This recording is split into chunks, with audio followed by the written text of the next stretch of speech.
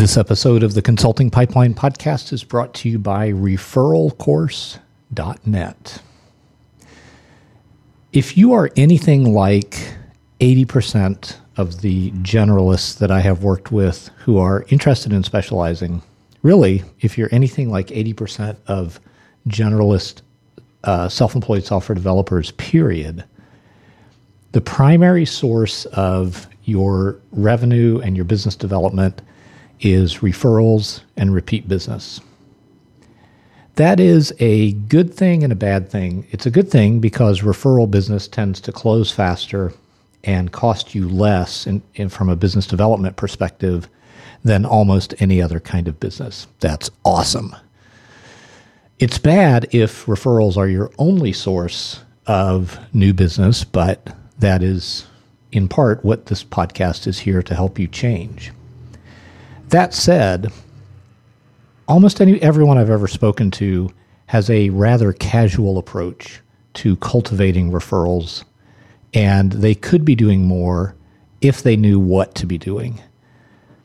It's a little strange when you think about starting to become more intentional and exert more control over the referral process, because you tend to be uncertain how to do that.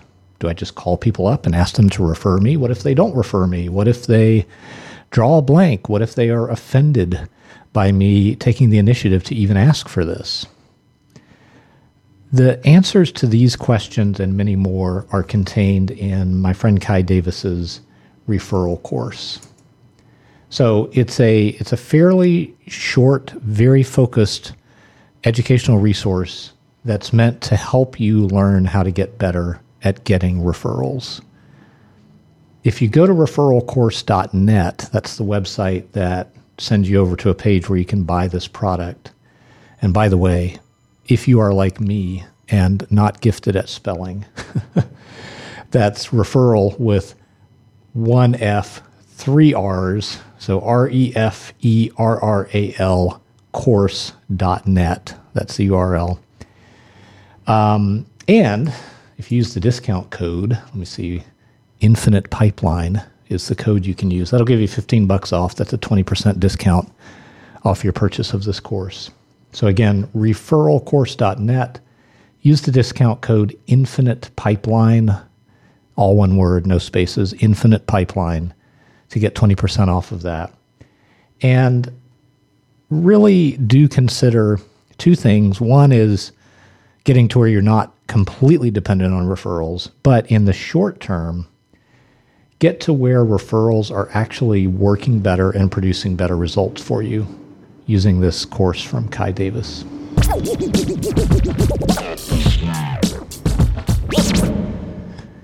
Okay, so another brave soul has made use of the Consulting Pipeline Answer Hotline.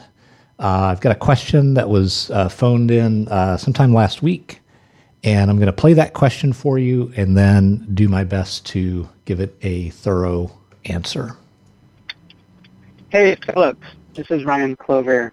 My website is ryanclover.com. If you go to it, you'll notice that I'm very generalist in the way that I present myself. And I didn't actually notice this until it was pointed out to me by somebody, because I've been listening to your work for a while, really trying to focus as much as I can. And you can probably tell that I'm fairly new at running my consulting business, because I don't really identify anywhere who my specific audience is, my ideal client is. Even though I know who that is and I can describe that person in detail, I feel so afraid to do it. So I guess my question is, I've been listening to your advice, and I've been reading and getting more and more clear, but I'm scared of cutting people off. I'm scared of drawing a line in the sand. And I'm wondering if there was a definitive resource or advice that you might have that might tip me over the edge, that might really just give me that final push of courage to specialize. What would that be? Thank you so much for everything that you've been offering to those of us who listen to your podcast, and I look forward to hearing your answer and learning a little bit more. Bye. Hey, thanks, Ryan, for your question.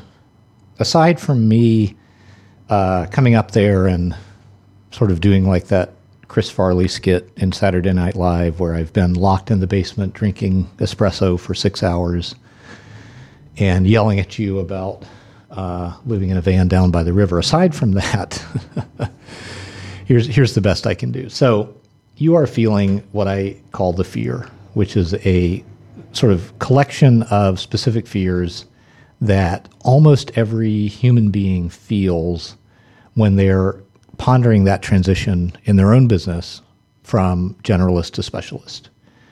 I felt it myself. Almost everybody I've spoken to, with just a very few rare exceptions, has felt this as well. And you're feeling the loss aversion part of it. Like, what if I publicly declare this change, or I don't declare it, I just do it, and people find out about it when they visit my website, and I say, I serve this type of audience or this type of client.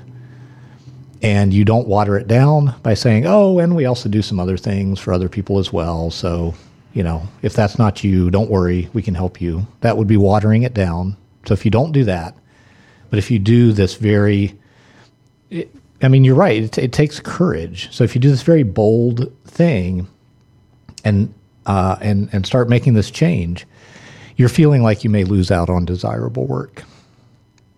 And I guess the dirty secret part of the answer is you will, in fact, lose out on desirable work. So that trade-off, that bargain of I'm going to declare a specialization, I'm going to make a statement about who I will and will not work with, and if you back that up with action, then it will have the consequences that you fear. Let's just get that out of the way right now. You will miss out on what you might now consider desirable work. The problem is, it is a trade-off. The problem is the benefit of that trade-off sometimes does not happen immediately. The benefit is you get far better, far more desirable work as a result of making that courageous choice. But it does not happen overnight. And that's the problem. You can understand how the benefits work. You can see how they would actually work for you. Like, you can see it, you can picture it, you can visualize it. You have a vision at this point, most likely, if you're like most people who are at this point. You have a vision for what kind of benefits could come out of making this specialization choice, but they will take time to actually materialize. And in the meantime, you've got this part of your mind which does have your best interest at heart. Let's be more sophisticated about how we say that. It has your safety in mind, this part of your mind. Seth Godin calls it the amygdala. That's his sort of way of evoking a biological frame of reference for this. I call it the fear. It's all the same thing. It's the part of your mind which has as its primary concern protecting you. And right now, that part of your mind sees safety in versatility, in being able to say, why, yes, I can build a website for you. No, it doesn't matter what kind of company you are. We build websites for everybody. Like that, the part of your mind sees that as the most safe way for you to conduct your business. And until that part of your mind has tasted of the good stuff, which is people seeking you out because you have expertise that they value, then it's really hard to convince that part of your mind that this really is in your best interest. And you're just kind of, I want to say stuck with, but that's not the right word. You just have to balance out what that part of your mind is telling you, sometimes screaming at you with this vision that you have of how things could be better. And the vision is not a fantasy at all. But it does require, I want to say, a little bit of faith at first. Now, that's kind of the prologue to my answer. When I work with people, I want to kind of walk you through how we deal with this when I'm working one-on-one with people or working with people in my accelerator program, because there's no reason for that knowledge to stay locked inside those situations. I'm happy to share how this works. So you are feeling, and again, I want to say, Ryan, I'm not like singling you out. I am speaking directly to your question, but your question is so representative of what, just literally, as far as I can tell, there's about 13 million software developers worldwide, and maybe 30-40% of those are self-employed. So, there's at least 3-4 other million people who might be feeling what you're feeling if they were pondering the same question about specializing. So anyway, it's a very common thing, and again, I'm speaking directly to you, Ryan, but also trying not to single you out. So here's how we deal with this. You're undergoing some feelings which are saying, maybe don't do that specialization thing. We need to bring some objectivity to the situation. So if we were in a real-time conversation, I would say, Ryan, how many leads have you gotten from your website over the past year?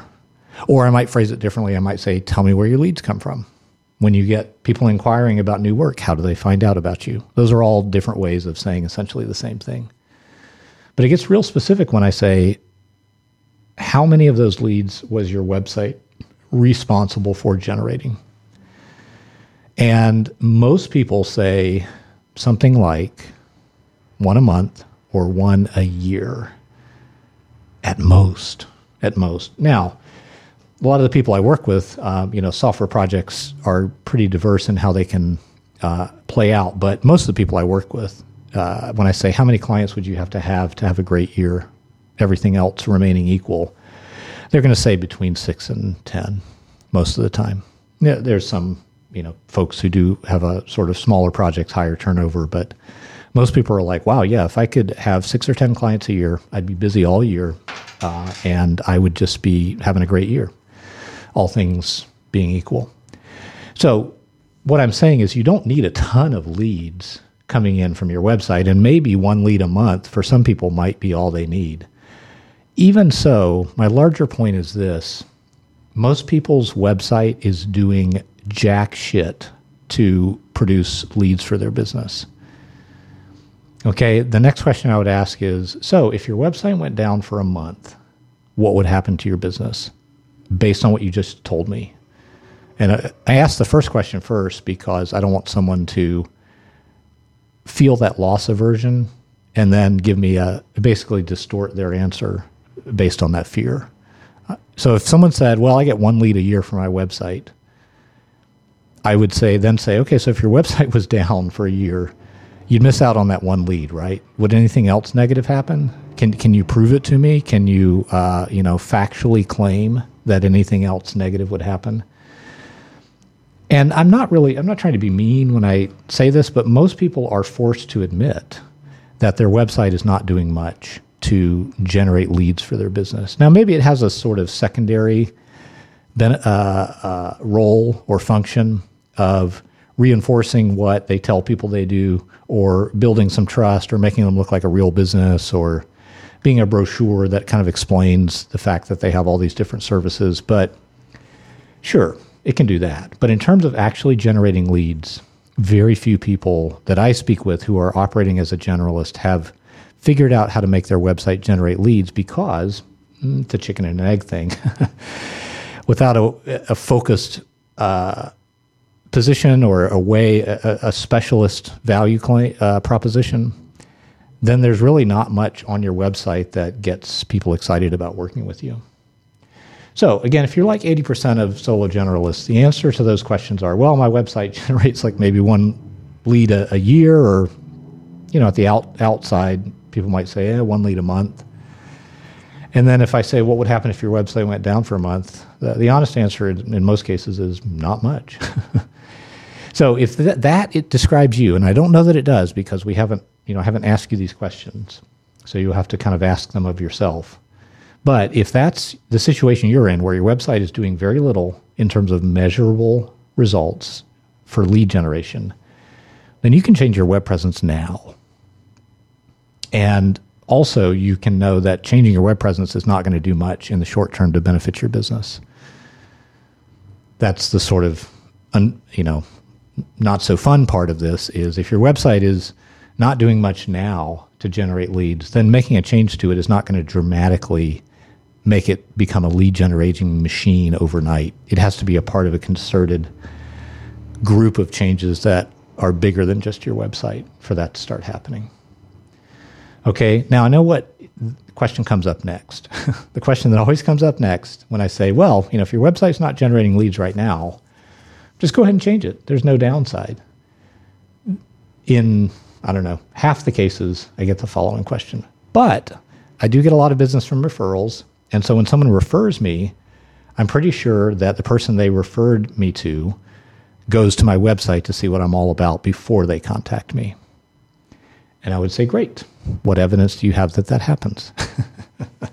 And then if I was presented with actual evidence that actually happens, then I would say, okay, I hear you. We're going to do this in two steps. The first step is that you're going to get involved in this referral process and not have it all be outside of your control. You're going to do something like equip the people who could refer you or who are referring you with some materials that they can use as a part of that referral process. And we're going to make it so that those materials are what the people who are being referred to you see instead of your website. I'm not sure if I'm explaining that well. And if not, phone in again with another question. I'd love to hear it. But that's why I chose Kai for today's sponsor and his referrals product, his referral course product, is because it really talks about how you take referrals, which for most people is sort of like a windfall in that they don't really exert any control over it. It just sort of happens to them. And part of what his course is all about is exercising more control and changing that from a random act of chance to something that you actually are proactive about. So again, the context here is, what if you're one of those rare people who can prove to me that your website is involved in the referral process? If that's the case, then you need to change the referral process. And you can't do that 100% of the time, but you can start to exert control over it. And then once you have taken the action to exert control over the referral process, then you can feel a little more comfortable about changing your website. But you use the word courage, and ultimately that's what it boils down to. At some point, you will have to make a decision, and maybe now's not the right time. I'm not saying that now is the right time for everybody or for you specifically, Ryan. But at some point, you'll have to say, okay, I am going to do this.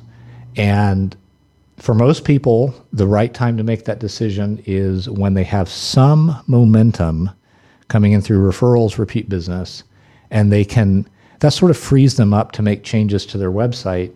And again, for most people, those changes actually, they're doing them in public online, but nobody's actually caring what's on your website. So in a sense, those changes are happening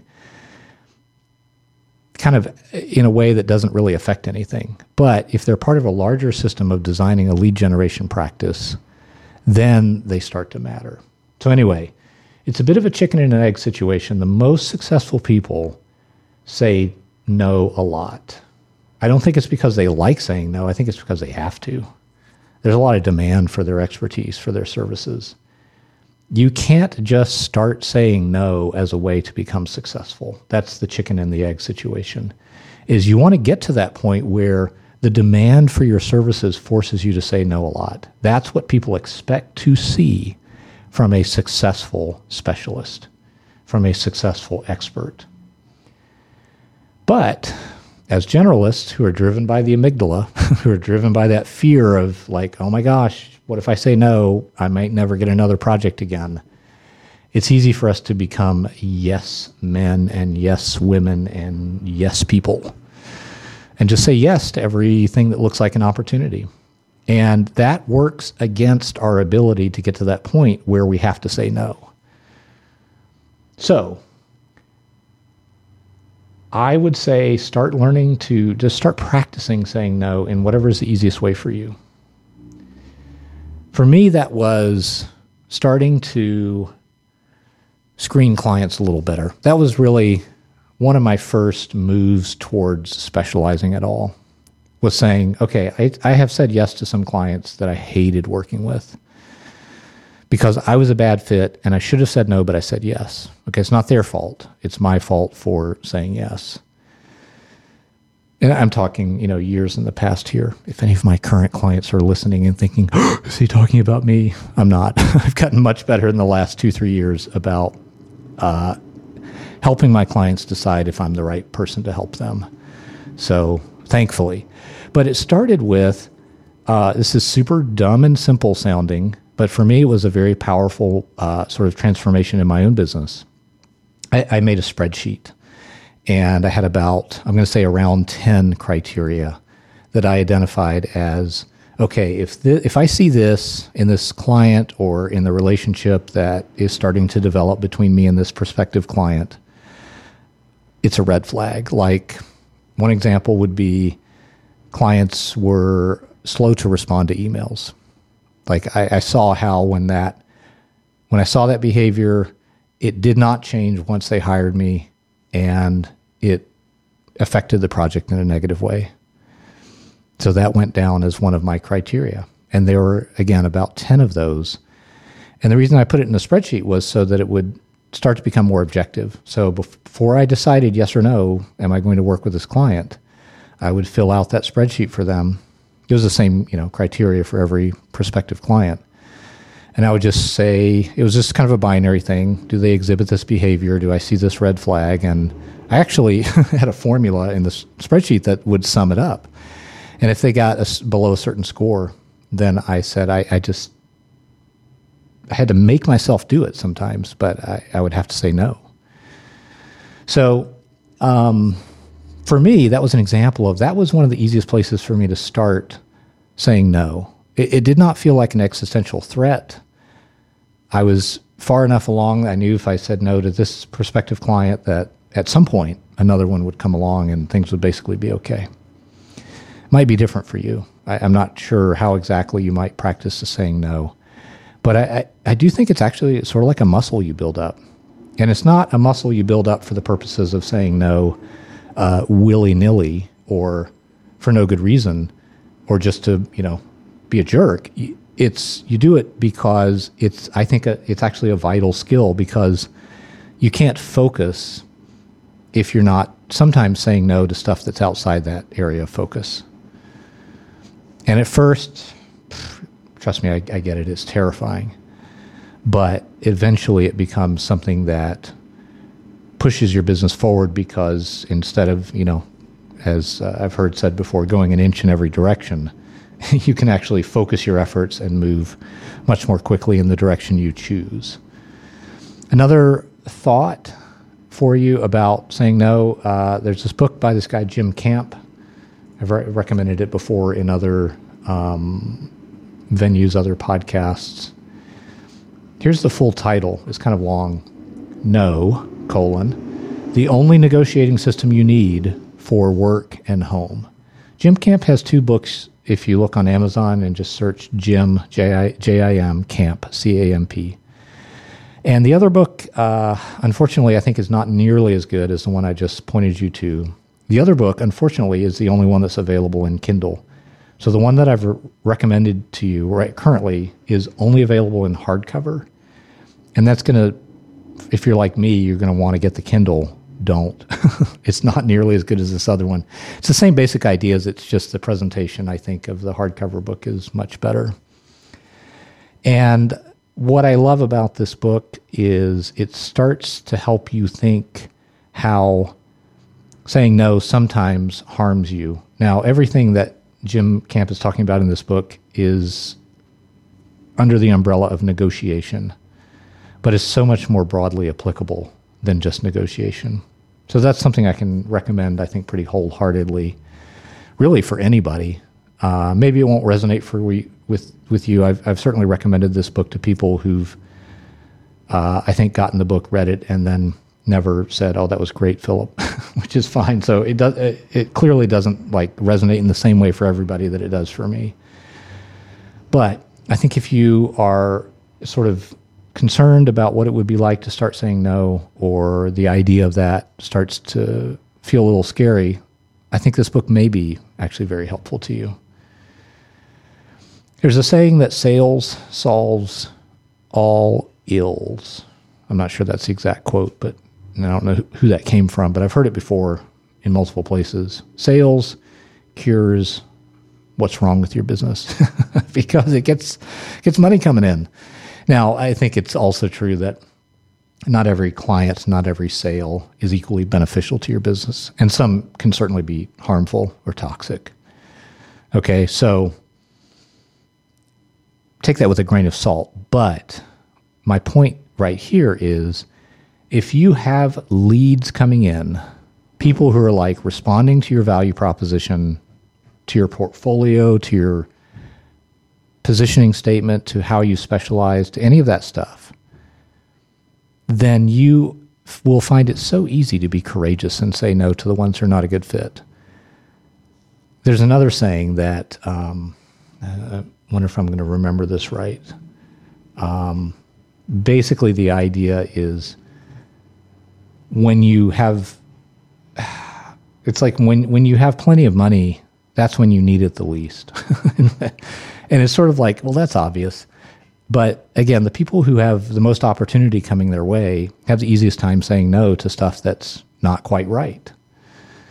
And I think this is me making some assumptions here, but based on what you've told me about your business, Ryan, I think the easiest way to get a surplus of opportunity is to start a focused referral campaign.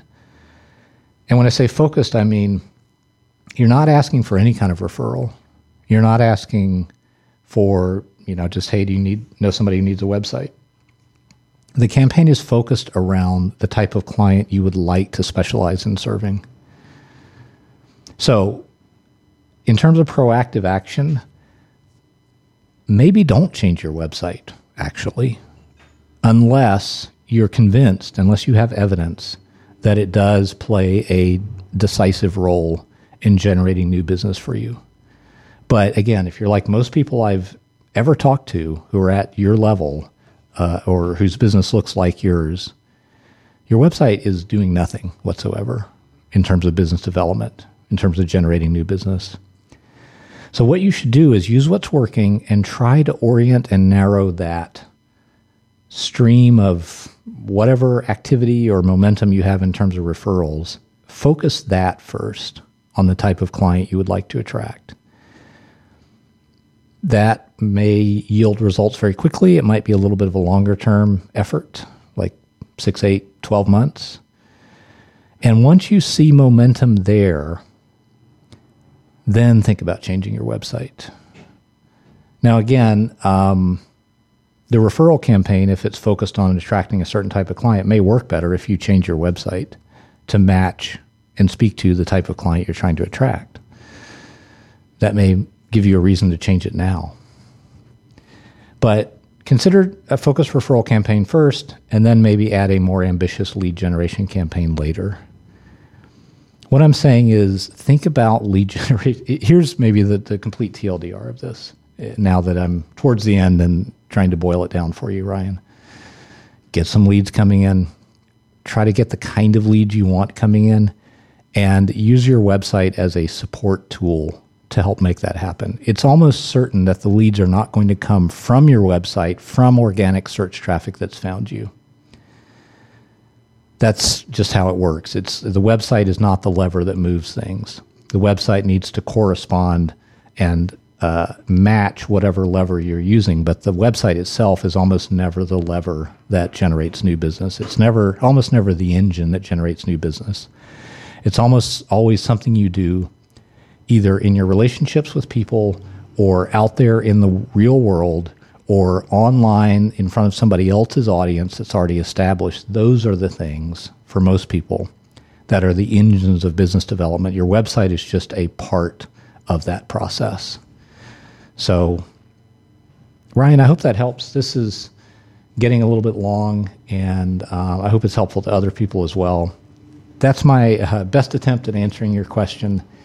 You know the phone number to call if that was something where you felt like I could go a little deeper or touch on something else, I just would be delighted to do that.